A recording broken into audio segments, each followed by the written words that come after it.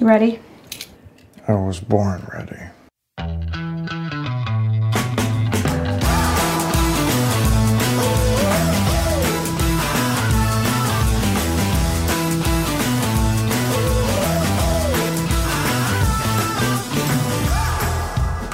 Welcome to the Advisory Opinions Podcast, a Constitution Day edition of the Advisory Opinions. And was it last week, Sarah, that you were disgruntled? I think so. I think it was last week. And somehow that's carried over into... No, now you're disgruntled. But I'm disgruntled as a result of the effects of your disgruntlement. And so, listeners, here's what happened. Last week, through no fault of my own, I had some technical difficulties that resulted in a 45-minute delayed start time to this podcast, which I think led to Sarah on the Dispatch Live event that we have, that we had earlier this week on Tuesday night, which is a great event, by the way, available to Dispatch members only, which is why you should go to thedispatch.com and join.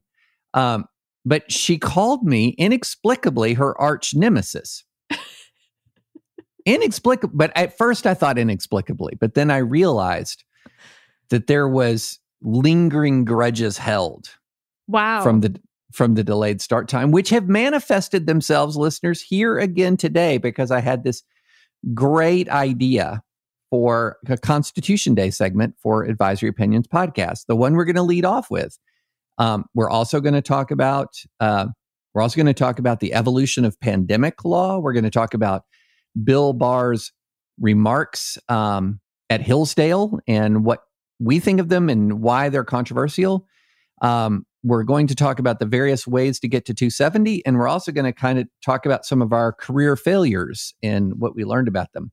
But I was so excited, Sarah. I had this great Constitution Day segment outlined where I said we're going to have what is the best and the worst aspects, or what is the best part of the Constitution and the worst part of the Constitution. And then Sarah comes in and seconds before we start recording says you can't use any amendments. Yeah, but David, what day is Constitution Day? What is the date of Constitution Day? September 17th. Every year, yeah. Why did we pick September 17th as Constitution Day? A good time between Labor Day and Thanksgiving. This is where Socratic method fails. So Constitution Day is a day observed on September 17th because on September 17th, 1787, the Constitution was signed. Now, what happened on December 15th, 1791, do you think, David? December 15th, 1791. Was that ratification of the Bill of Rights?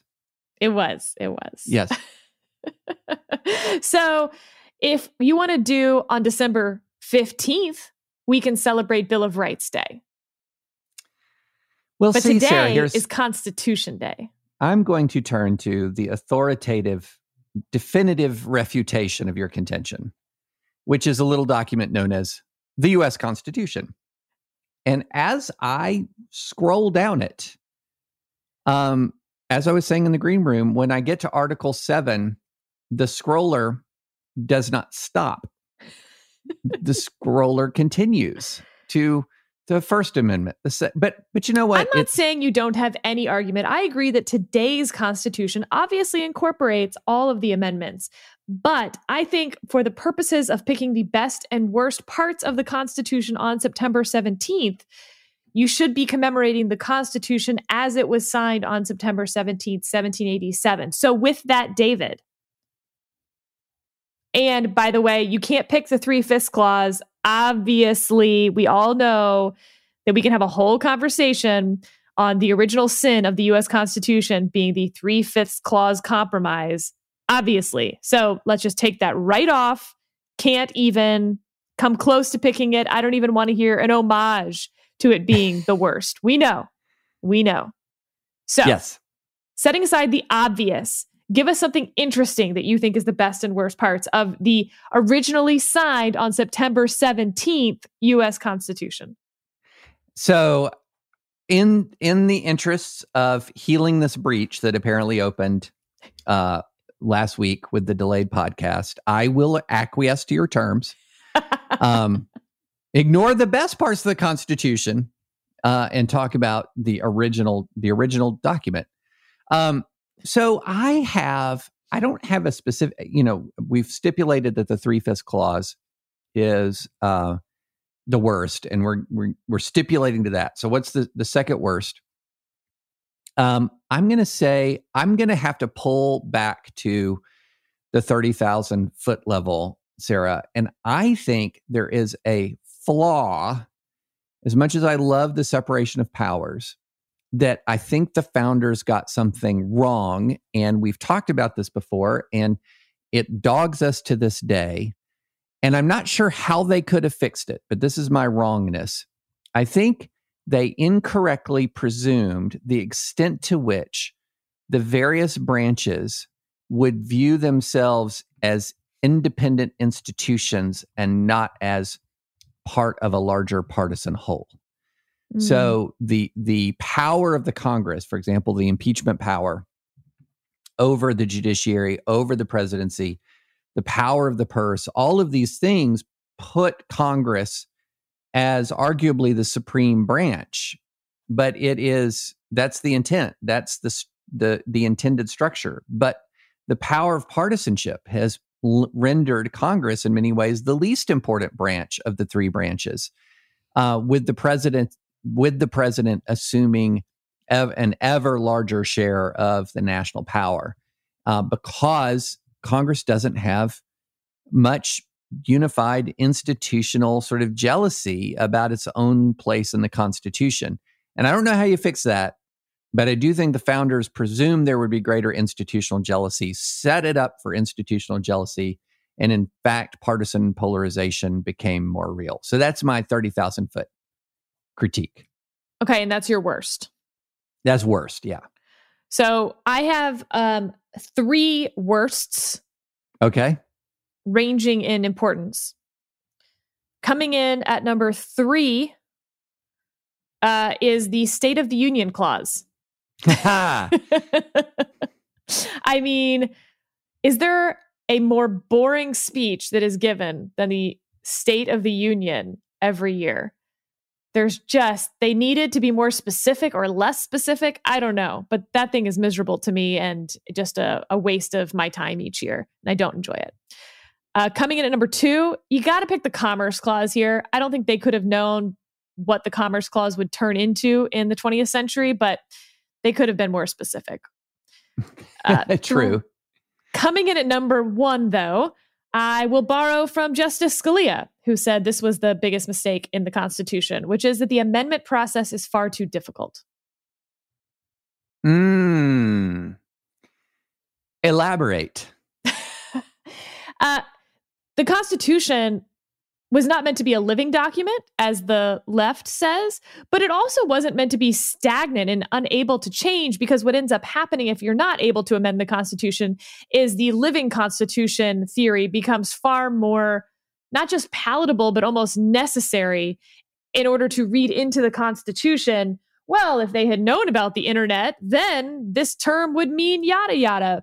Because the legislature and the presidency are slow moving, and they're meant to be slow moving, the judiciary has had to fill in so much of that to evolve as our society has evolved, but also just as like technology has evolved and stuff that the Constitution, we would have no problem fixing if the amendment process were much easier. But at this point, nobody even thinks the amendment process is possible. So there's not even real effort put into amending it anymore. And I think that if I were to guess what will bring down the U.S. Constitution someday, that I hope is far, far in the future, it will be that inability to adjust to new circumstances with any sort of alacrity. Interesting. In other words, what it does is it creates an almost irresistible temptation towards living constitutionalism. Yep. You basically, even at the parts that conservatives would agree, you're still doing some version of living constitutionalism when you have to read the US Constitution onto radically different circumstances 240 years later. Interesting. You may have persuaded me on that point. That's fascinating. That was an unexpected one. The State of the Union, listeners couldn't see, but you could see me almost jump out of my seat to give you a standing ovation. Like the State of the Union provision. Yeah. So can I add a specific sentence that I have grown to dislike? Yes. And I feel like, I'm a constitutional conservative. I feel like this is sort of like somehow like in a secular sense, vaguely blasphemous what we're doing, but the founders were not infallible, and we've learned a lot of lessons. But here's the sentence, and this actually will help us roll into the next topic. But we still have to talk about the best parts of the Constitution. Here's the sentence that has grown to be so contentious about what it means: the executive power shall be vested in a president of the United States of America.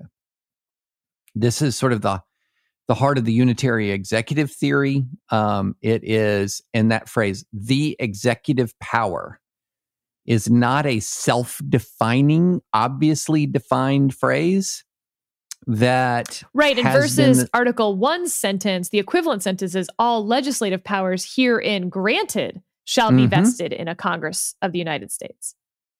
Yes, exactly. And so that could have easily been fixed by all the executive power herein granted. It does not say that. And so this has led to an enormous 200 plus year argument over the power of the president, which the president usually has tended to win. Indeed. And often just winning by acting, winning by doing. So, all right, Sarah, favorite provision and or provisions? Okay, I'm doing the same thing. So coming in at number 3, and this one's really just because, do you ever read something and as you're like reading along, like for the most part, you're like, yeah, I mean, maybe if I had really sat down and thought about that, yeah, I could have come up with that. And then you're like, boom, I never would have thought of that. And that is how I feel about the Senate being divided into 3 classes so that we don't re-elect all the senators every 6 years, but rather we elect 1/3 of the Senate every 2 years. That is genius, and I just never would have thought of it. So, like, kudos to the founders for good job. Coming in at number 2, life tenure of judges. I think that we're having a conversation now about whether Supreme Court justices, for instance, should have a 20-year term on the court. And I'm actually very interested in that conversation. I don't think it's crazy both to talk about or even to maybe do it at some point. But to initially have judges with life tenure was so important to letting the Constitution last this whole time that if we change it, it will not be an acknowledgement that they never should have had life tenure. And but rather that the Constitution has endured as long as it has, we could now tinker with some things. Fine. So good job on the life tenure. Coming in at number 1, controversial though it may be, and again, this goes to what I think the best provisions of the Constitution in my mind are what has allowed it to survive for 240 years. Not like things I think are working super well, but no doubt what has allowed the Constitution to survive this long: the Electoral College. Elaborate.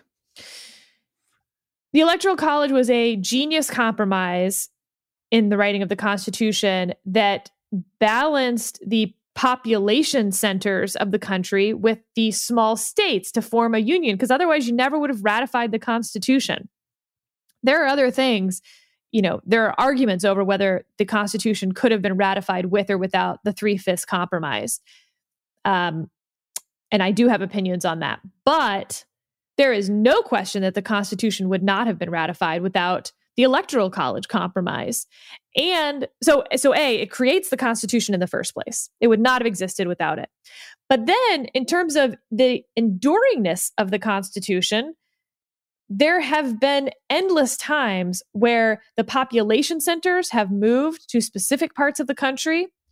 But because we have the Electoral College, the country as a whole's interests, I think, have allowed it to accept election results that otherwise would have caused endless fracturing. I mean, we have had a civil war. It was based on regionalities, but I think those would have broken up the entire country in the first 150 years, and it would not have been able to come back together after the Civil War without that compromise being put into place. So kudos, Electoral College. Here we are in 2020, chugging along. Well, it's really interesting you bring that up, and then I'll get to mine. You're singing my song about the Electoral College and the way in which the Constitution has a number of breaks in it against majoritarian dominance. Because what people, I think, forget is that enduring majoritarian rule, to some extent, still requires the consent of the minority, in the sense that the minority has to still say, yeah, I still want to be a part of this union. I consent to be governed in a union, even though I believe or see myself as a persistent minoritarian faction. And that, I think, is part of the genius of this thing, because we look at America now, and we presume, and we often presume it's union. And that's one of the arguments in my book, is that we may wrongly presume it's union, considering how much we continue to ratchet up hatred for each other, red and blue, in this country. But we kind of look at it and presume it's union. But the founders, they had just broken off from a larger whole, not larger geographically, but certainly larger whole in power and numbers, between, the Great Britain breaking off from the British Empire. They broke off from a larger whole. So they were keenly aware that if circumstances for a distinct minority grow intolerable according to that minority, they'll leave. It will disrupt the union. And I think that was I agree with you completely, that this was one of those breaks on majoritarianism that was vital, and it remains vital to the continued existence of the United States. Now, here's the interesting question, though. So this is the response that for most of my lifetime seemed far-fetched. For most of my lifetime, it was completely far-fetched, this idea that this structure could lead to not just a break on majoritarian rule, but could it potentially lead to sustained minoritarian rule as populations supercluster on the coasts, leaving potential decisive majorities of the Electoral College in the hands of less populated American areas, so that you could, in fact, create a political faction that could consistently win in spite of never possessing majoritarian support. And that was not something that has really been a persistent issue in American history.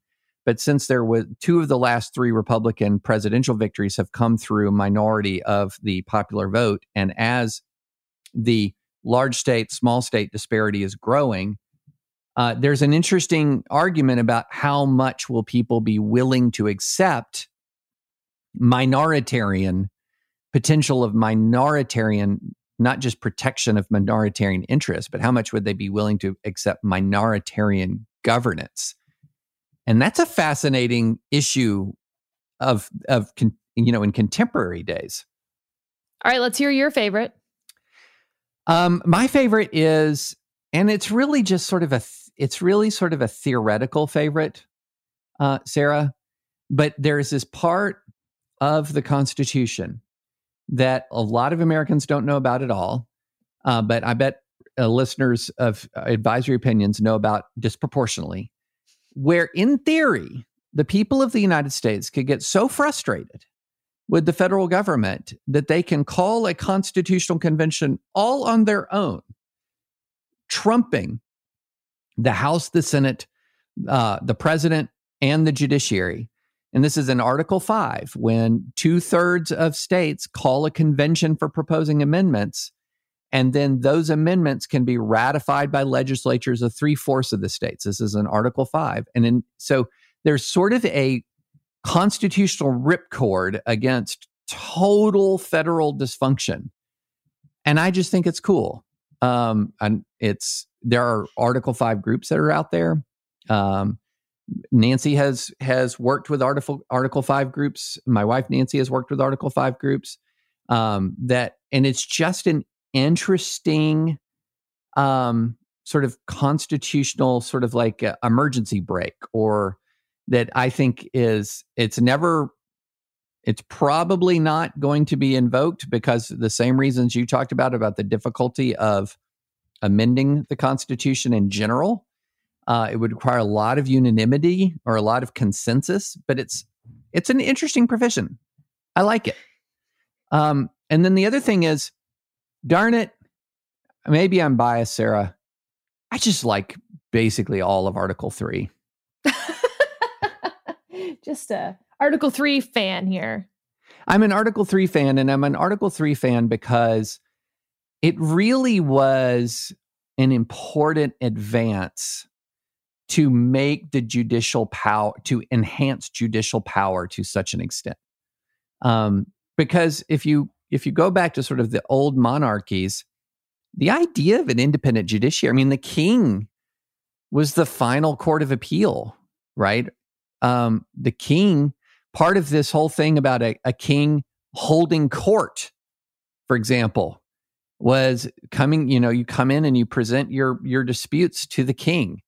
There's some great depictions, highly fictionalized depictions of things like that in, for example, Game of Thrones, where Daenerys is holding court and someone brings in the evidence that her dragons are killing people. But this elevation, I don't know why you think that's highly fictionalized. That's weird. It felt very realistic. Your description of it sounded really realistic of it. I mean, dragons do kill people. But the elevation of the judiciary, in such a clear and unmistakable fashion, I think was a real advance for the rule of law and creating a sustainable constitutional republic. So those are my favorites. All right. Well, listeners, if you want to know David's hot takes on the Bill of Rights, you can remind us in the run up to December 15th that it's Bill of Rights Day. And we can do that then, can't we, David? And we shall. I won't remember, but maybe you will. I might. I'm not sure. Setting a calendar reminder. Let's take a short break and thank our sponsor, ExpressVPN. Have you ever wondered why internet access is so much cheaper these days, like $30 to $40 a month? It's because internet service providers like Comcast or AT&T aren't just making money off subscription fees.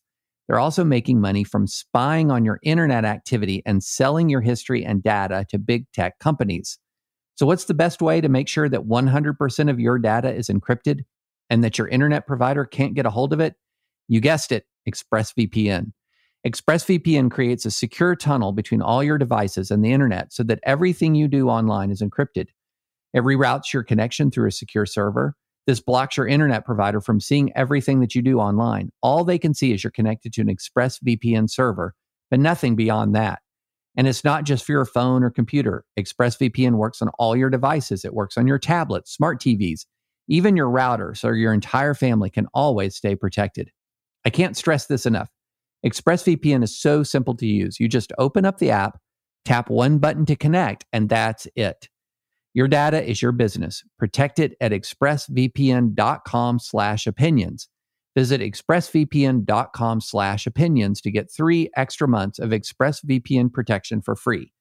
That's expressvpn.com/opinions to learn more. Well, let's move. Should we move directly to the bar? Let's move directly to bar, and then we'll get to pandemic and 270 and all our manifold. Speaking of Constitution Day, yesterday on September 16th, Bill Barr gave his Constitution Day address, which is fairly customary for an attorney general, at Hillsdale College, which is a private college in Michigan. Pretty sure that's in Michigan. Yes. Known as being quite conservative. And it's making some headlines. Now, the parts that are making headlines are that he compared federal prosecutors, career federal prosecutors, to preschoolers. That's the main headline that I've seen. Let me read that section just so we can get that out of the way. Name one successful organization where the lowest level employees' decisions are deemed sacrosanct. There aren't any. Letting the most junior members set the agenda might be a good philosophy for a Montessori preschool, but it's no way to run a federal agency. Good leaders at the Justice Department, as at any organization, need to trust and support their subordinates, but that does not mean blindly deferring to whatever those subordinates want to do. However, the speech itself is much longer than that, and he basically sets out the case that, one, political supervision at the Department of Justice is not just good, but vital. Two, that detachment in prosecutions is important, and that part of that is advocating just and reasonable legal positions and not expanding criminal law to fit bad conduct, but the other way around. Using the criminal law as written, not creatively, to punish the conduct which clearly fits within it. So, David, which parts do you take issue with? We're sort of doing the same thing with the U.S. Constitution. What parts did you like about the speech and what parts didn't you like? Well, the part that I loved about it was when the Attorney General talked and spoke with real and very salient examples about how there is an effort sometimes, not all the time, but sometimes, to identify misconduct and then to try to expand federal law to fit that conduct, just as you said. And this is something that has not only been a problem sort of at the prosecutorial level, but it's also a problem with the drafting of criminal statutes, which have been drafted, many of them in ways that are quite broad. I would urge folks who are really interested in the expansion of federal criminal law and how federal criminal law, it's been expanded not just by Congress, but also by prosecutorial discretion, to check out my friend Harvey Silverglate. He's one of the co-founders of the Foundation for Individual Rights in Education, which I used to work for and run many years ago. And he wrote a book called 3 Felonies a Day, essentially noting that because of this expansion of the law, there are people who can inadvertently stumble into the commission of federal felonies, which is kind of a shocking idea. But I did like his condemnation of that practice. And he specifically brought up, for example, he said the department insisting that a Philadelphia woman violated the Chemical Weapons Convention Implementation Act, which implemented the Convention on Prohibition on the Development, Production, Stockpiling, and Use of Chemical Weapons and their Destruction by putting chemicals on her neighbor's doorknob as part of an acrimonious love triangle involving the woman's husband, which was an application that was rejected in a Supreme Court case called Bond versus United States. So that... See, my favorite, wait, real quick, that's not even close to my favorite, which is Yates v. United States, which is where the guy was illegally fishing red grouper. And in order to get away with his devious crime, although actually I take overfishing very seriously, but nevertheless, there's humor involved here because he destroys his undersized red grouper so as not to get caught and was charged with a violation of Sarbanes-Oxley, which you may recognize as being really to go after, Wall Street and white collar crime.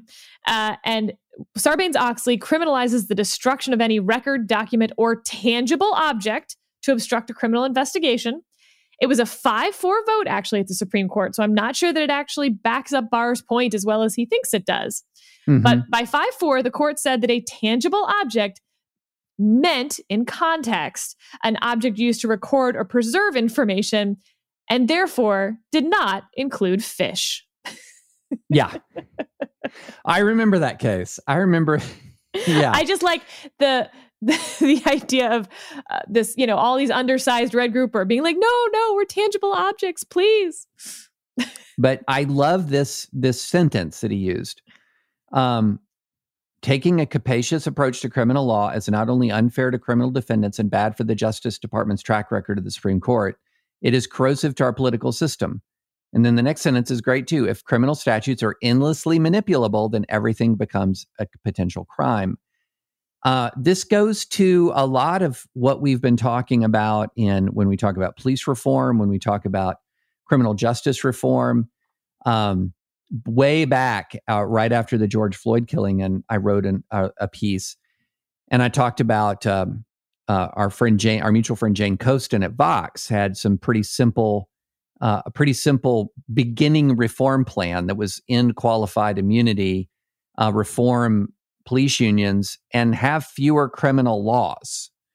Well, one step to fewer criminal laws is to not read the existing laws in an overly expansive manner. So that was my favorite. What about you, Sarah?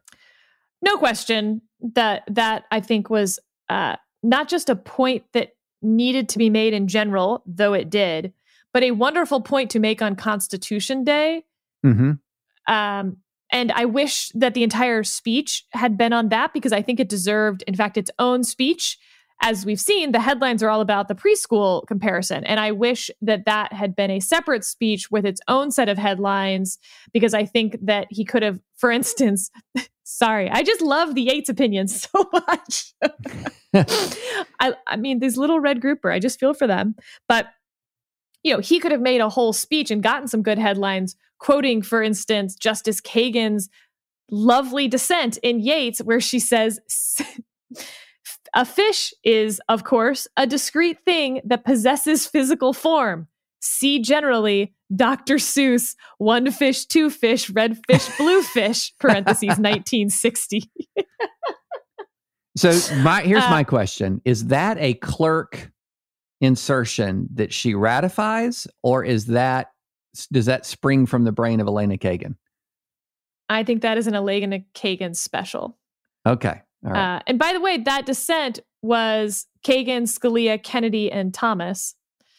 But nevertheless, I think that this deserves a lot more attention, a lot more time, a lot more speeches by attorneys general. And short of the speeches, hell, I'll take a lot more attorneys general believing it and reining in federal prosecutors from doing those things. But this brings us to the rest of the speech. I don't know anyone disputing the fact that attorneys general have an important role, and that U.S. attorneys have an important role when a prosecutor comes to them and says, this guy destroyed federal evidence, they were undersized grouper, I'm going to use Sarbanes-Oxley. For the U.S. attorney or the attorney general, the deputy attorney general, who actually is the deputy attorney general, is normally the one to make these decisions at the Department of Justice, and to say, you know what? I'm a political appointee. I am accountable to the people, or more so rather than a civil servant. And that is something that we're not going to stretch Sarbanes-Oxley to do. I understand the conduct's bad, and, God save the undersized grouper. But we have a penalty for that. It's just not destroying the undersized grouper and destroying this tangible evidence. And we're just not going to do that. And that's what me, as a political appointee, is going to set as the judgment for the Department of Justice. That is very different than what Barr is actually pushing against when he says that political appointments are necessary to the functioning of the Department of Justice. Because he's, frankly, talking about the Flynn thing and the Stone thing and cases that we've covered. That's using political judgment, politics judgment, let's say, not accountability judgment. Yeah. Politics judgment, I don't agree, is the backbone of the Department of Justice and core to its functioning. Accountability is, and that's why I think the criminal justice part is so important. But using politics to determine whether a criminal defendant is popular or unpopular is antithetical to the role of the Department of Justice. And that's setting aside the corruption side. Let's assume, Bill Barr obviously doesn't think that corrupt motives are a good way to run the Department of Justice. That's not what he's arguing for. I'm taking his argument at face value. His argument is that political judgment in bringing prosecutions is important. And I think that is incorrect. Right. Here's what I took issue with, and this sort of goes back to the unitary executive comments I made earlier is he really comes in as if and says it's as if the truly relevant individual in the Department of Justice is the political appointee, the Attorney General. And yes, he is the boss with some buts attached. And then under him, the really relevant people are the U.S. attorneys. The problem that I have is that what's really relevant in my view is the enforcement of laws passed by this entity called Congress.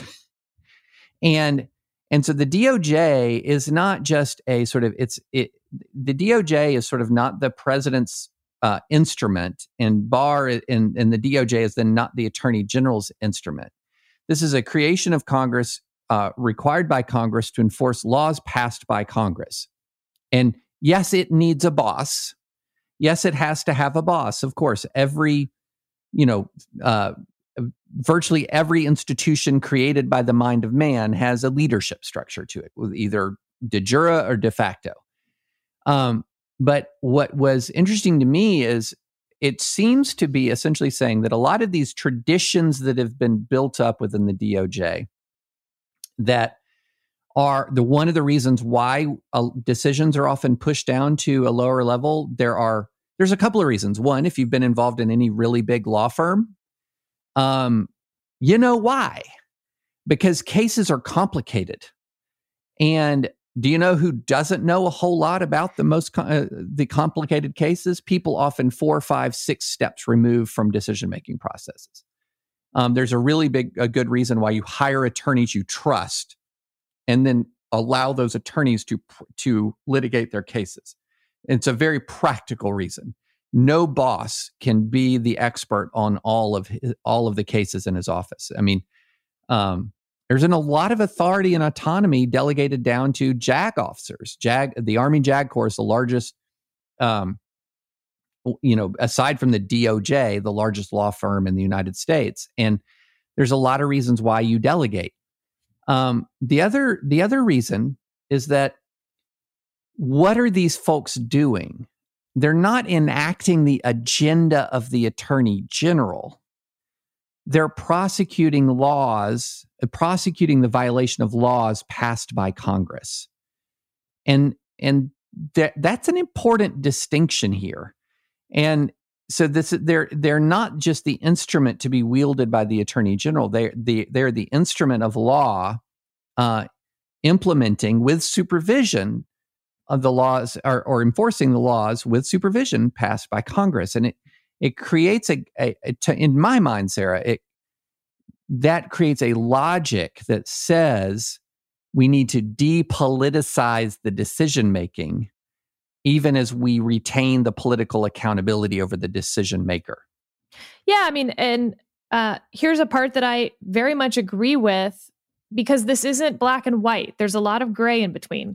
So, for instance, he says line prosecutors, by contrast, are generally part of the permanent bureaucracy. They do not have the political legitimacy to be the public face of tough decisions, and they lack the political buy-in necessary to publicly defend those decisions. Nor can the public and its representatives hold civil servants accountable in the same way as appointed officials. Indeed, the public's only tool to hold government accountable is an election, and the bureaucracy is neither elected nor easily replaced by those who are. Now, this gets to a totally different problem, which is perhaps we have gone too far with civil service protections and that we are unable to remove anyone who is part of the permanent federal bureaucracy, even for misconduct at this point, really. Mm-hmm. And I do think that's a real problem. I don't have a problem with him pointing out that, but instead of him saying, therefore, we should make it maybe perhaps a little easier to remove civil servants, instead it's, therefore, all political judgments by all political appointees are good, and the judgments of subordinates are to be sort of, treated like preschoolers, I suppose. Preschoolers. Which I thought was silly. And, there's a lot of straw men he includes in this speech. In a speech that, again, if you were just to give me the top level, I would agree with. But he's using Scalia's dissent in Morrison v. Olson. And this is Barr's speech. As Scalia also pointed out, it is nice to say, and please excuse my Latin pronunciation. It's not, can't do it. Okay. Fiat justitia ruit coelum. Let justice be done, though the heavens may fall. But it does not comport with reality. It would do far more harm than good to abandon all perspective and proportion in attempt to ensure that every technical violation of criminal law by every person is tracked down, investigated, and prosecuted to the 9th degree. But that's not what we're talking about. No. Total straw man. Yeah. Total straw man. So some things to like in this speech, some things that maybe I think could have been more thoughtfully articulated. Well, and then there was the answer, I believe, in the Q&A, where there's sometimes dangers in public officials going off script, such as this statement: other than slavery, which was a different kind of restraint. This is talking about the stay-home orders and lockdowns. This was the greatest intrusion on civil liberties in American history. It was a different kind of restraint.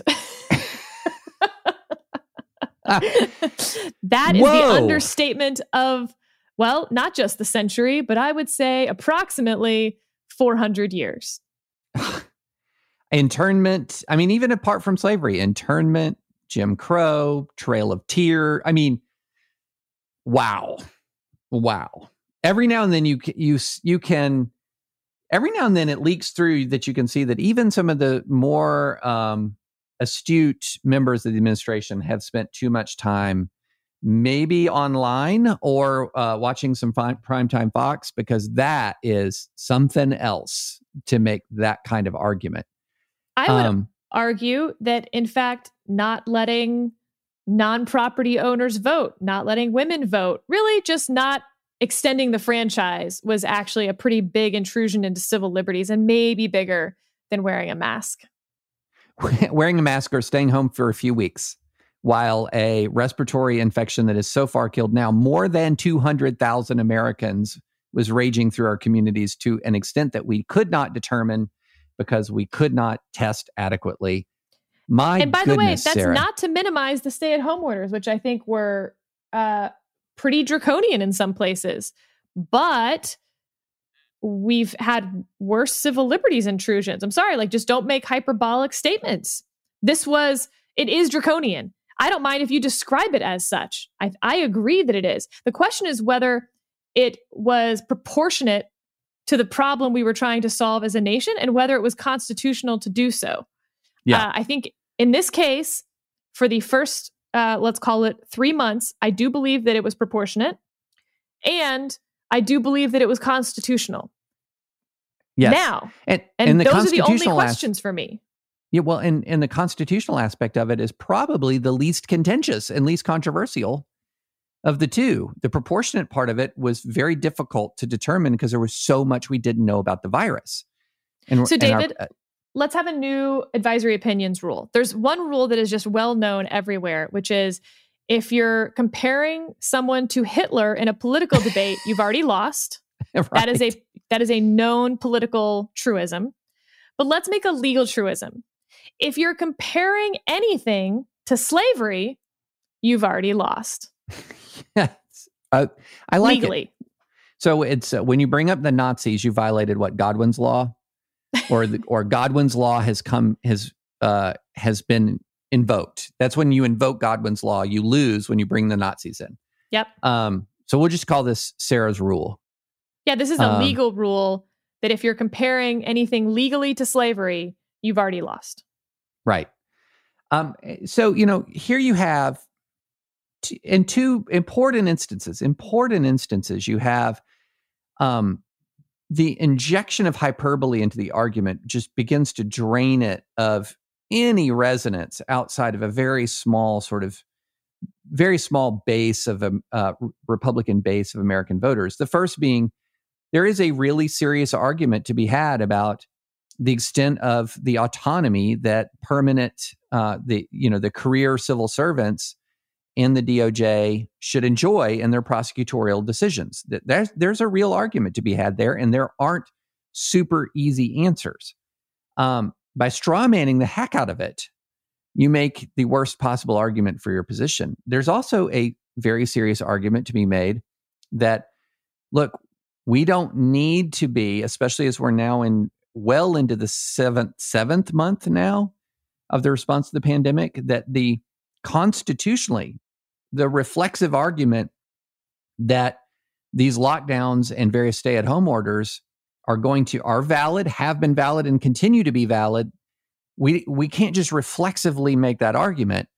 But then by saying it's, I guess, worse than internment, Jim Crow, denying the franchise, yada, yada, Trail of Tears, yada, yada, yada, you're not even making an argument, really. And speaking of the constitutionality of stay-at-home orders, let's move to, we're now month 6, and things are shifting. As we discussed in March, the constitutionality of, or the deference to such orders would decrease over time, because that is in fact what is contemplated by the Constitution. Yeah. There's an interesting case that sort of lit Twitter on fire briefly. That was a district court decision. William Stickman IV, United States District Judge. How well do you know Judge Stickman? I do not know Judge Stickman. You're pulling my leg.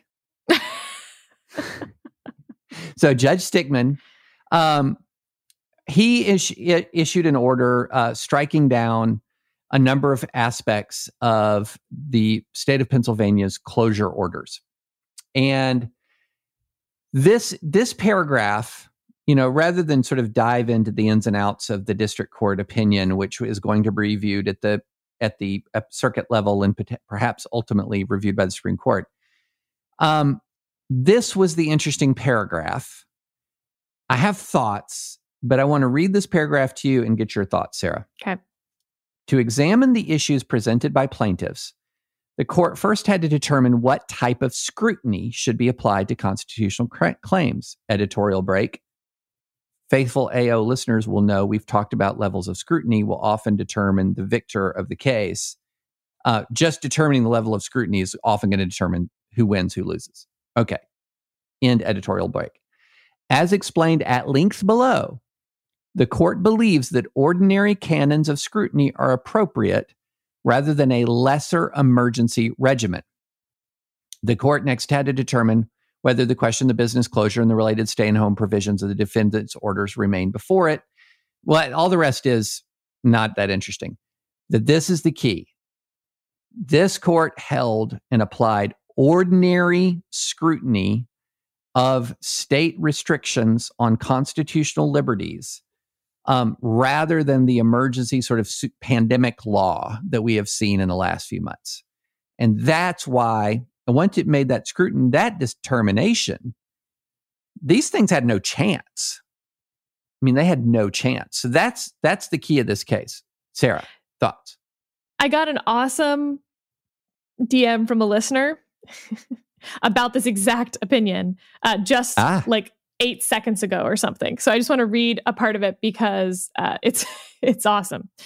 I really felt like the opinion was a good guide warning to governors and executive branches about how even in an emergency, the process needs to be well thought out.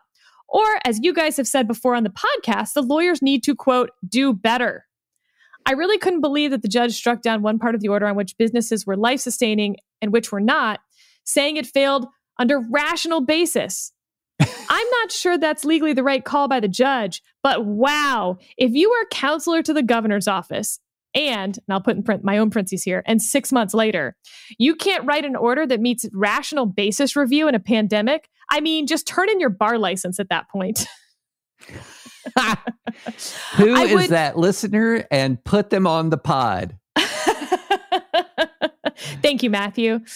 And here's why I agree with Matthew. I think part of the leniency that is built in the beginning is we also don't want you sitting there overwriting and sitting there in a room full of lawyers and dotting every I and T for 6 weeks to address a pandemic when we need you to get orders out immediately within the first day or two. And so there's some leniency there. Oh, you didn't do a good job writing it? You know what? We're going to read this in the most lenient way we can. It has been 6 months. You could have had lawyers in a room for 6 months writing an order that could have passed rational basis, frankly. This is the most lenient still level of non-pandemic law scrutiny that we have, where it needs to be rationally related to a compelling government interest. That's just not hard, as Matthew points out. So to the lawyers in the governor's office, I would say do better. Yeah, so here's why I think that the decision that he made to apply ordinary canons of scrutiny is correct. Like the level of scrutiny that he applied, I believe, was correct. And it goes all the way back to stuff that we said at the beginning of the pandemic, which is look at it like a sort of a sliding scale. The lines are grayish here, and blurry, but look at it as a sliding scale. When you're beginning in emergency circumstances with what you basically know is this disease is highly infectious. It is far more fatal than the flu, for example. We have no built-in resistance to it as a community. And there's also, by the way, a lot we don't know about it, including how extensively has it already spread in the country. So this is sort of like your classic fog of war, confused pandemic situation in which, from the beginning of this republic, it's been pretty darn clear that the police power of the states is going to be basically at its absolute apex. But do you know what happens from that moment forward? From that moment forward, you mean what's after the apex? Not more what's apex. After the apex? Not an apex. We learn more, right?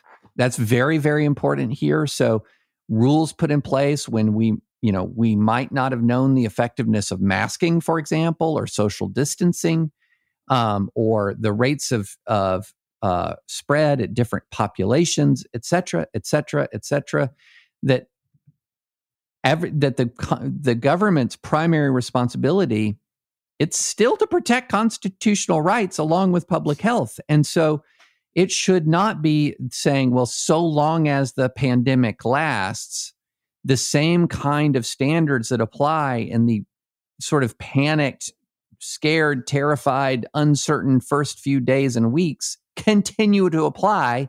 And in our good graces, we'll ease them up as we deem fit. That's not how this works. And David, I also want to make sure the thing that made headlines about this opinion is the Lochner era portion of it. Can you share our listeners a little on the Lochner era? Well, this is sort of the Lochner era is sort of looked back on a lot of people sort of sneer at this as sort of the pre-New Deal version of economic and economic rights that placed a high degree of high premium on economic freedom and a high premium on much more than we see today. We have all grown up, virtually every single living human being has grown up after what was it called, Sarah, the switch in time that saved 9? That's right. Yes. So for a basic bit of background is as during the Depression, and this is an oversimplified history, but time is a factor. As the New Deal began to roll out, there were legal challenges to the economic regulation within the New Deal on a multiple basis. And some of these economic regulations and economic reforms were being struck down by the Supreme Court of the United States, which frustrated Franklin D. Roosevelt to a great degree. And FDR at the time happened to be one of the most powerful peacetime presidents in the whole history of the United States, because most presidents who are presidents in time of crisis assume and are given great power. And this was when FDR and others began to ponder the possibility of packing the court. Because if we go back to our very beginning discussion, our very beginning discussion, there was no set number in Article 3 of 9 justices. The number of justices is determined ultimately by Congress. And so the question was to allow the New Deal to come forward should the court be packed? Well, before the court could be packed, a remarkable thing happened, Sarah. Suddenly, something actually that people may find harkens to today. Yes. The Chief Justice of the court, Charles Evan Hughes, became the swing vote. He is the switch in time that saved 9, meaning that there would only be 9 seats on the Supreme Court. And it is seen as a very institutionalist thing that he did. And of course, right now, there are lots of conversations about how to change the Supreme Court, add seats, term limits, etc. And you once again see a Chief Justice become the swing vote on the court, who is also seen as an institutionalist. Coincidence? Perhaps. Yeah. I would say coincidence, probably not. But one of the interesting aspects of it is when you talk about the switch in time that saved 9, it wasn't necessarily that the court just summarily overruled a bunch of its prior jurisprudence. It just moved on from it. That's right. And so, there's sort of this really small segment of the conservative legal movement that is like, what do you think, Sarah? Did once a year, did they get together and light a candle for Lochner? Oh, for sure. This is like they're quasi-libertarians. I don't know what to call them, but they're the conservative judicial activists, where they believe that the court actually should take a far more active role in protecting economic liberties, the same way they do, for instance, criminal justice rights and things like that. And it's a minority of the conservative legal movement, but it's growing. Yeah, no, it is. And in parts of it, I'm all about, like the occupational licensing restrictions. Yeah, this is Institute for Justice's pet thing. Clark Neely, who was there, litigated a bunch of those. And his book is called Judicial Engagement versus Judicial Activism. So if the left wants to call it judicial activism, the right will call it judicial engagement. But they mean the same thing, just for different parts of the rights. And in fact, a lot of folks look at sort of that economic libertarian movement within American constitutional conservatism and view it as somehow sort of, preserving predatory capitalism or unconcerned in opposition to social justice, when in reality, in particular, the occupational licensing, and let's explain what that is real quick. That's like where you have to go to 2 years of school and pay all this money to get a license to be a florist in Louisiana, for instance, or a license to do hair braiding in Texas, or a license to do horse dentistry, it turns out, in a lot of places. Who knew horse dentistry was such a thing? And sometimes even things as simple as becoming a tour guide or a docent or and of course, it's protectionism, right? It's the people who already are florists in Louisiana don't want increased competition from new florists. And so they create a licensing regime. There's some political capture of the state legislature, who then passes a licensing regime because maybe they've gotten a lot of donations, potentially. And so then let's call it 500 licensed, quote unquote, florists get grandfathered in, and then they prevent anyone else from entering the market. So then their rates can go up. And then consumers, of course, have to pay more for flowers in Louisiana than anywhere else because no one else is allowed to make a floral arrangement. Yeah.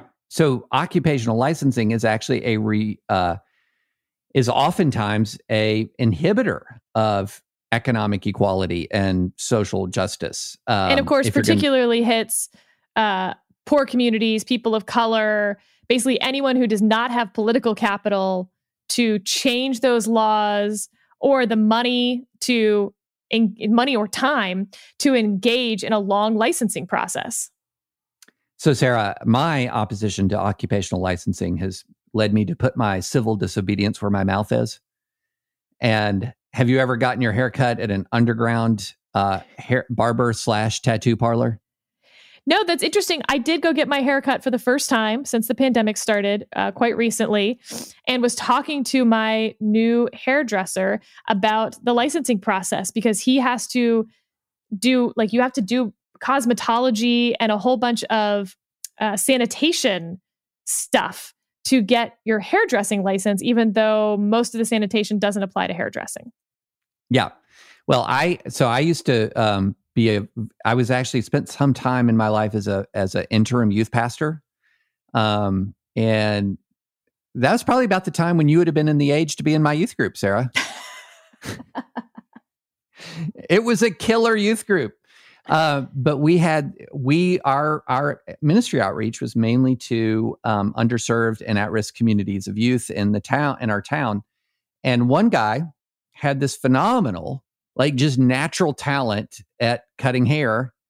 And also he was a tremendous tattoo artist, but he didn't have anything like the financial resources or, and just, especially when you're very young and you're just starting out, a licensing process often is a pretty daunting thing. So he just went ahead. Or imagine if you're a new immigrant to the country and you want to do eyebrow threading or, things that maybe were quite natural in your country. You come here, you're better than everyone else who does it, but you don't have 5 years to go through a licensing process to be an eyebrow threader. Yeah. So he started his own business, and I was one of the first ones in the barber chair, but I did not go through on the tattoo side of the operation. And we're all very disappointed to hear that. Very disappointed. Yeah. So anyway, we've gotten off on Lochner a little, but yeah, so he cites Lochner in this Pennsylvania opinion. Yeah, well, and I think that but the really important part of this, because the economic side of this, the economic regulation side of this, sort of lit up progressive legal Twitter as outrageous. I thought that was actually much less interesting than the decision to apply traditional levels of scrutiny to pandemic regulations. But that doesn't make as fun a headline. Pardon? That didn't make as dramatic a headline. No, it does not. Federal judge applies traditional levels of scrutiny to pandemic regulations. Clickbait. Yeah. How about statism destroyed? That would be a good one. But see, here's the thing, though. Here's the thing. Even though I said the levels of scrutiny often determine the outcome, and they did to a large degree here, in part because the existing regulations were drafted in such a haphazard way. The fact of the matter is, well-drafted regulations justified by scientific, by best understood scientific truth, can survive these levels of scrutiny. But they have to be well-drafted and they have to be justifiable by the facts. I mean, it's not too much to ask that of our public officials. As you and I have both said, the time of the sort of fog of war uncertainty has passed. We know so much more now than we used to know, and our regulations should reflect that. Let's take a moment and thank Bills.com for sponsoring this podcast.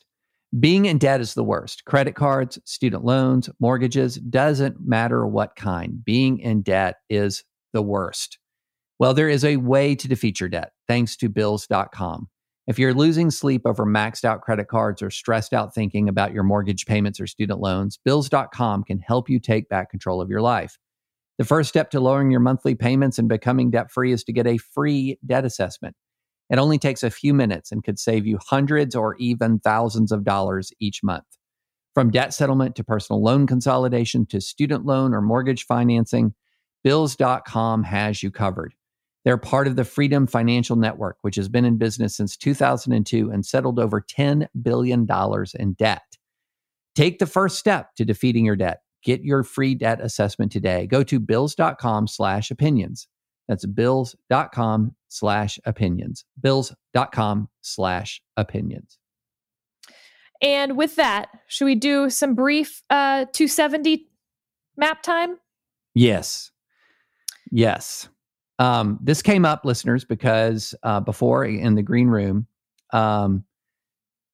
were you talking to some folks about the Trump campaign's argument they don't need Florida? Correct. Bill Stepien is saying they will win Florida, but that they don't need Florida. There are maps to win without Florida.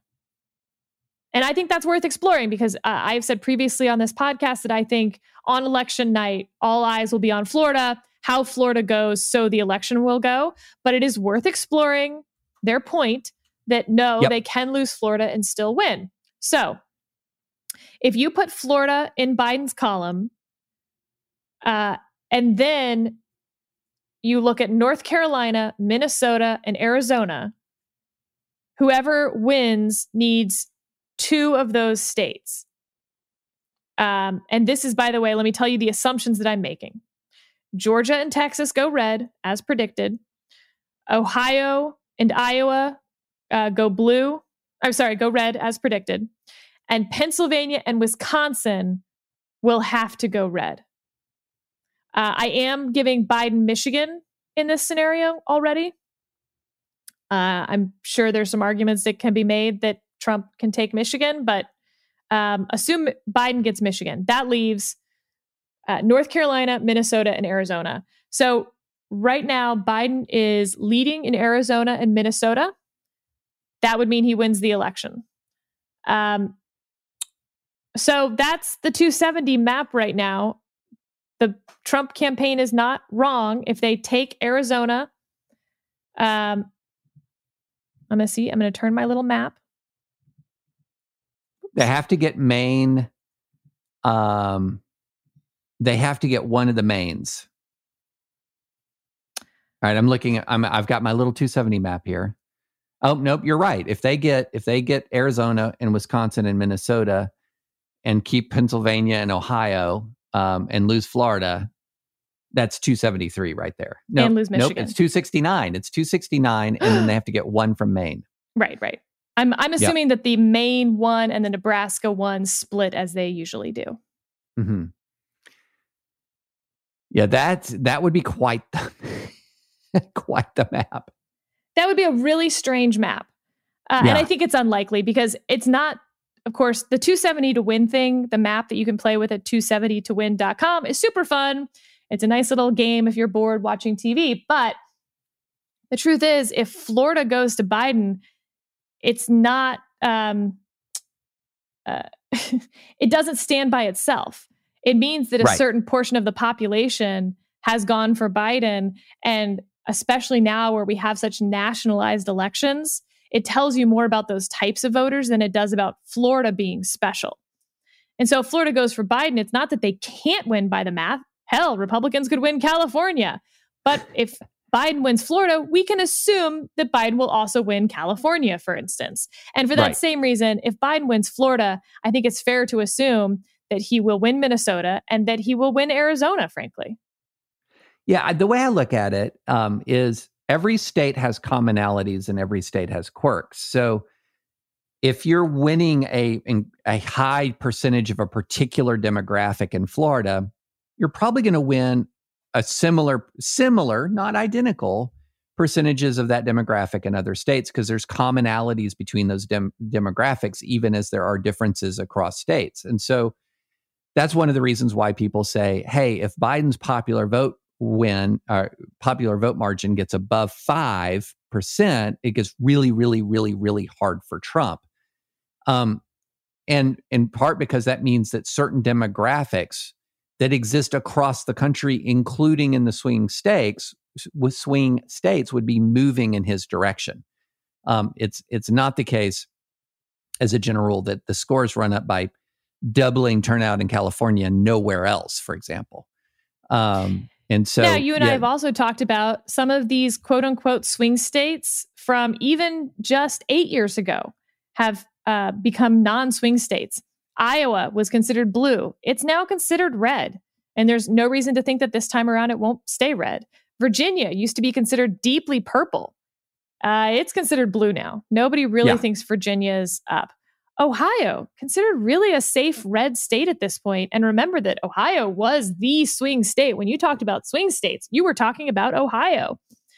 Pennsylvania has clearly overtaken Ohio as that swing state. And Pennsylvania used to be really safely blue. Yeah, Arizona, so the map safely does shift red.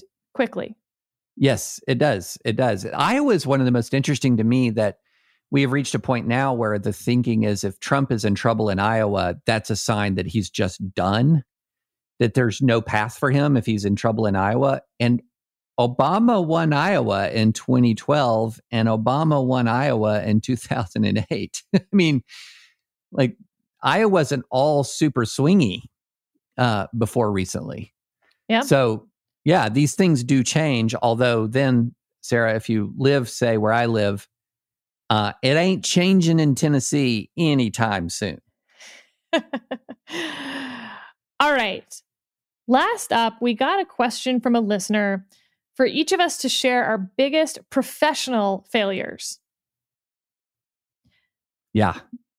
That's a good question. It's a good question. I've certainly had, endless professional setbacks. Yeah. And I've had a lot of professional poo-pooing, if that makes sense, of people sort of being mean to me. Many of which I've kept in my heart. To forgive and forget. Oh, ultimately. No, because it drives me. Like, it's helpful. Yes. So in college, I applied for this honors program in the history department. And I even helped some of my fellow students with their application because my application was so obviously better put together. I had a faculty sponsor already, something you didn't need.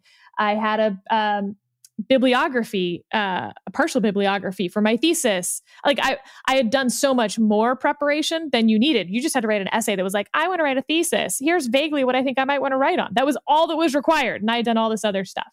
I got rejected. And my thesis, by the way, was going to be on religious rhetoric in Lincoln's speeches. Mm-hmm.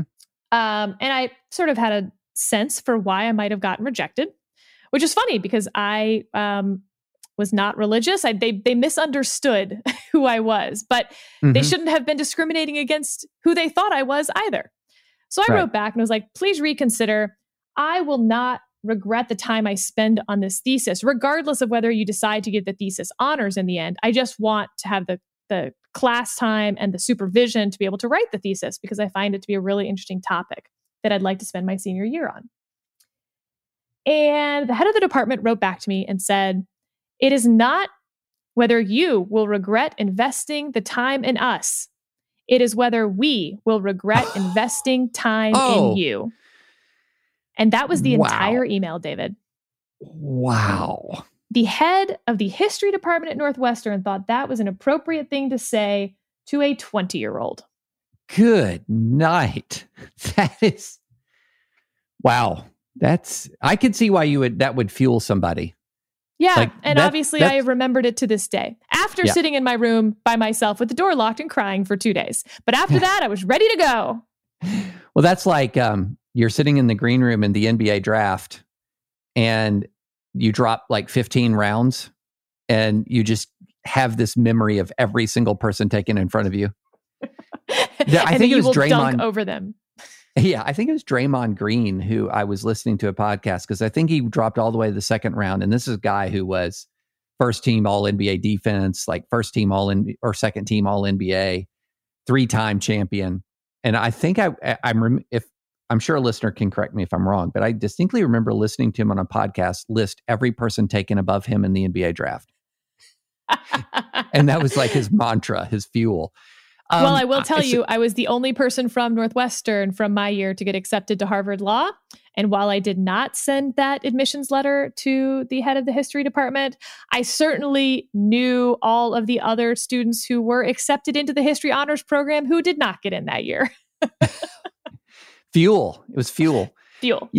I would say for me, I would there's two different sort of categories. One is the setbacks you mentioned. And those have primarily come in the sense of, I wanted something that I did not get. I sought something like that. And that has happened on more than one occasion where, there is a position I applied for that I thought I was ready for, that I would have been good in that position, that I was actually thought I would get it. And no. And then later to find out wasn't honestly really seriously considered, wasn't even really as in the running as much as I thought I was. And those kinds of blows are kind of more like ego blows. They sort of readjust. They're sort of a signal. Why don't you readjust your opinion of yourself a little bit, and readjust your your own assessment of where you should be in this world, which is always really hard. It's one of the reasons for the midlife crisis, I'm convinced, is that that's the point where a lot of men and women realize I can't reinvent myself. Like I've reached the point where I am who I am, and I have to either like it or not professionally. And I think that there are points where you reach this, you say, oh, this is where my limit is, or this is an absolute roadblock towards this particular path. And sometimes it can be a pretty shattering experience. It can be a devastating experience. And at the very least, it should be an experience that causes reflection. So I've had those. And then there's this other category as a litigator that I just call professional mistakes. Like in a difficult case, I made a wrong call. Or in a difficult case, I prepared insufficiently for a foreseeable result, for a foreseeable challenge. And those have been even more difficult to deal with for me than a rejection, because a rejection, it feels like that's just me, right? That just impacts me. It impacts my family, but my family's, we don't want for anything. But a rejection in a personal career ambition that's something that's like self-reflection. You take that and you move on. If you make a mistake in a case, it's not as serious as when a doctor makes a mistake with a patient, hopefully. But when you make a mistake, it's probably second to that, though. Yeah, this is often the single most important thing going on in your client's life, and you are the steward of their cause. Their cause is in your hands. And those things you want to talk about creating self-reflection. Those are moments that really hit you between the eyes, and should hit you between the eyes. If they don't, you've got a problem. And then another category is like mistakes of judgment just in the path of your own career. Early on, I was too quick to change jobs. Like I had a wrong expectation about what the place a job should hold in your heart and how fun it should be. Yes. And that sounds naive and dumb, but when you're young, you're often, guess what? Naive and dumb. We often tell young people, like, what is your passion? Yeah. Pursue your passion. And so then they're expecting to show up to work every day feeling passion. And I have been very fortunate. I've shown up to work 80% of the days I've shown up. I've been pumped to be there. But 20% of the days, I would like to go back to sleep, to be honest. Yeah. Or I come home angry or upset or something else, and it wasn't a fulfilling day. 20% doesn't sound like much, but that's a lot of days. And we should probably set expectations a little better for young people, that a job, they pay you for a reason. If it was super fun all the time, you'd do it for free. Yeah. And the other thing that we should set expectations about is, even if you're in a good job, which 80-20 is good. That's 80-20 is, the amazing. best of anyone I know. Yeah. 80-20, you're on the power curve towards, like, you should be on your knees thankful for your career. As I am. But let's say it's, what ends up happening, it's like, say it's 60-40 or 50-50. It's not every other day. It's often you'll have extended dry spells. Yes. And that's where it really gets you. And yeah, like when your podcast partners take 45 minutes to get up and running, like that can be an extended spell. So casually careless of your time. Exactly. It's those periods that you're liable to make a mistake. And I have left positions where I had great colleagues, was doing really objectively interesting work. It wasn't as interesting as my First Amendment practice turned out to be, thankfully, but objectively interesting work with great colleagues. And you're well compensated, and you're sitting there at your desk after 5 straight days of reviewing discovery until 11 p.m. going, my life is the worst. And you will make mistakes, and you'll sometimes impose on your it's an injustice to your employer to impose on them your own unrealistic expectations. And then you make a mistake for yourself by imposing on yourself sort of an unrealistic idea of how awesome, incredible my career should be. Yeah, I mean, the worst professional year of my life is what I immediately thought of when I read this email of a professional failure. But it's so interesting, the buckets that you've created, because I'll tell you about it, but I'm not sure. I'm not sure that I shouldn't be thinking about it a little differently now that you've said all of this.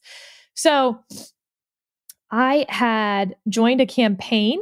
The campaign was put on hiatus, and we were all sort of sent off into the wilderness for a year with the promise to come back in a year to restart up the campaign for a variety of reasons. And I did that. So I stuck around, just got a sort of a, fill-in job for a year that I didn't love, that was hard, and went back to the campaign. They were like, yep, great. Here's your job title, etc. I quit my job that I didn't like that much because I was always expecting to. And then I was never hired. So I just became unemployed. No. And it was a really bad time to be unemployed. This was right after the economic crash. And I ended up more or less unemployed for about a year because of that. And I've always, I've never gotten a good answer for what happened, why I was sort of told that it was, to quit my job, and then why. I mean, it was bad. Like, I was never given like where to show up to work, all of a sudden my emails weren't getting responded to, my phone calls weren't getting answered. And I've always thought of that as a huge professional failure. It cost me arguably 2 years because I'd spent the year waiting for the job and then the year of unemployment after. Those were important 2 years in my 20s and for my career. I was miserable about why it had happened. Being unemployed for me also led to, a pretty real depressive state, I would say. But I think you're right that I need to really separate that from a professional mistake that could have cost a lot of other people something. Right. And think of that more as a self-reflection on my own expectations and my own sort of choices and inability to make something work. And obviously, in the end, all's well that ends well, as is so often the case. I'm very happy with where I am. But, so often when we talk to young people, we're like, and I'm so glad that happened because that led to this and this and this. And this is one of those cases where I don't feel that way, even, 10 plus years later. It was a terrible thing to go through. I do think it was an unfair thing to happen, if that makes sense. Like, that wasn't the way to treat people. And there's not a whole lot of argument that even if I had done something wrong, that was sort of an acceptable thing to do. And I think it's important to tell people that as they, we're public, right? We put ourselves out there publicly. And so we almost encourage young people to say, like, that's the career I want. And I want to make those choices. And look how linear this whole path is. Yeah. It's not just not linear. I do think I'd like bang that into people. There's a lot of like Plinko. It's a big game of Plinko. Yeah. But unlike Plinko, there's also just failure. And that to me was just a total gut punch for 2 years. Oh man. So can I tell you, we're running long, but this was just y'all a mistake. Okay. So I'm a young attorney at a big firm in Kentucky. Great colleagues. Probably learned more about how to practice law at that place than any place I've ever been before or since. Fantastic colleagues. Really interesting practice that was centered around representing everything from coal companies in Eastern Kentucky, which, by the way, you haven't met an eccentric group of people until you've met coal operators.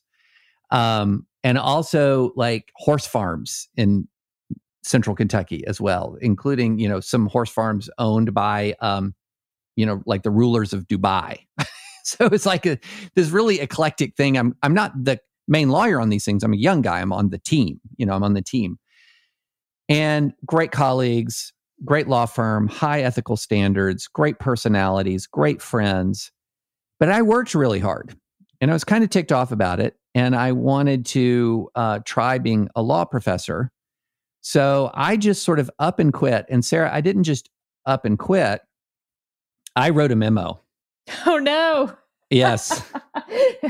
You were the Jerry Maguire of this law firm? Before Jerry Maguire, I wrote a memo, like telling everybody at that awesome firm that had How old treated were me you? so well. So I am just turned 30. Okay. Okay. So all you're full of 5 years of law practice, basically. I have 5 very significant years of law practice behind me. And you're going to tell them what's what. I'm telling the people who built the firm and had worked for it for 35 years how they needed to run the place. Awesome. I still can't believe I did this. Like, looking back on it, I can't believe I did this, but I did this. So I go to Cornell and teach there for a couple of years in the clinical program. But what I had neglected to realize, and I had good colleagues there and I had a good experience there, but all my family was back south. We had just had kids. Nancy was pregnant with our second kid. And to go 1,000 miles or 800 miles or however many miles away it was, when you have young kids on your vision quest for the perfect job, wasn't great. And so 2 years later, we're like, this isn't really sustainable and working fantastic. So guess what I did, Sarah? I went back to my old law firm that I had written the memo to, hat in hand. And here is the exact quote from the chairman of the firm to the head of the Lexington, Kentucky office where I was trying to return. He said, quote, "If you can stomach him, you can have him." I don't have words. So they did hire me back, believe it or not. Yeah, they did. I do think there's a point in everyone's career, and it sounds like maybe that was your point, and I've certainly had mine, where you are so full of vim and vigor and your own self-worth, and at some point, you overstep your own abilities. Oh my gosh. And overshoot, and you get smacked down so righteously that even you are like, now I see. And yes. It is good news the earlier that happens in your career. Yes. Because some of the people who I think fail most spectacularly are people where that has not happened to them, and they're all of a sudden 35 or God forbid 45 or God forbid older, and they still have that overweening sense of self-worth. And that doesn't mean you shouldn't be confident in yourself. You should, absolutely. But there is a difference between confidence and delusion, like a 30-year-old who's practiced law for 5 years, telling people who've been doing it for 35 years what's what. Who'd built the most profitable firm in the region, by the way. Yeah. But I, think about that sequence. It actually was a tremendous combination of discipline and grace, in the sense of the contempt of the chair of the firm. If you can stomach him, you can have him. Really put me on notice that I had been a bit of obnoxious. Pretty obnoxious. But then the grace of the head of the office to take me back, the person who had been and I'd still call him my mentor in the practice of law, showed the value of mercy in sort of rescuing people from themselves. And so that was a great learning combination for me, was that combination of, hey, that punitive contempt combined with a really large helping of grace and mercy, helped me a lot. It helped me a lot over the years, and also helped me as I got into positions of leadership myself, how to deal with the people who would behave remarkably the same as I did. Indeed. All righty. Well, this has been a mouthful of a podcast. Quite. Yeah. So we shall end it at the almost 1 hour and a half mark. I think if we ever cross over an hour and a half, we have to just keep going to the Joe Rogan 4 hours. That should be the marker. Cross the 90 minutes and you just keep plowing on to 4 hours.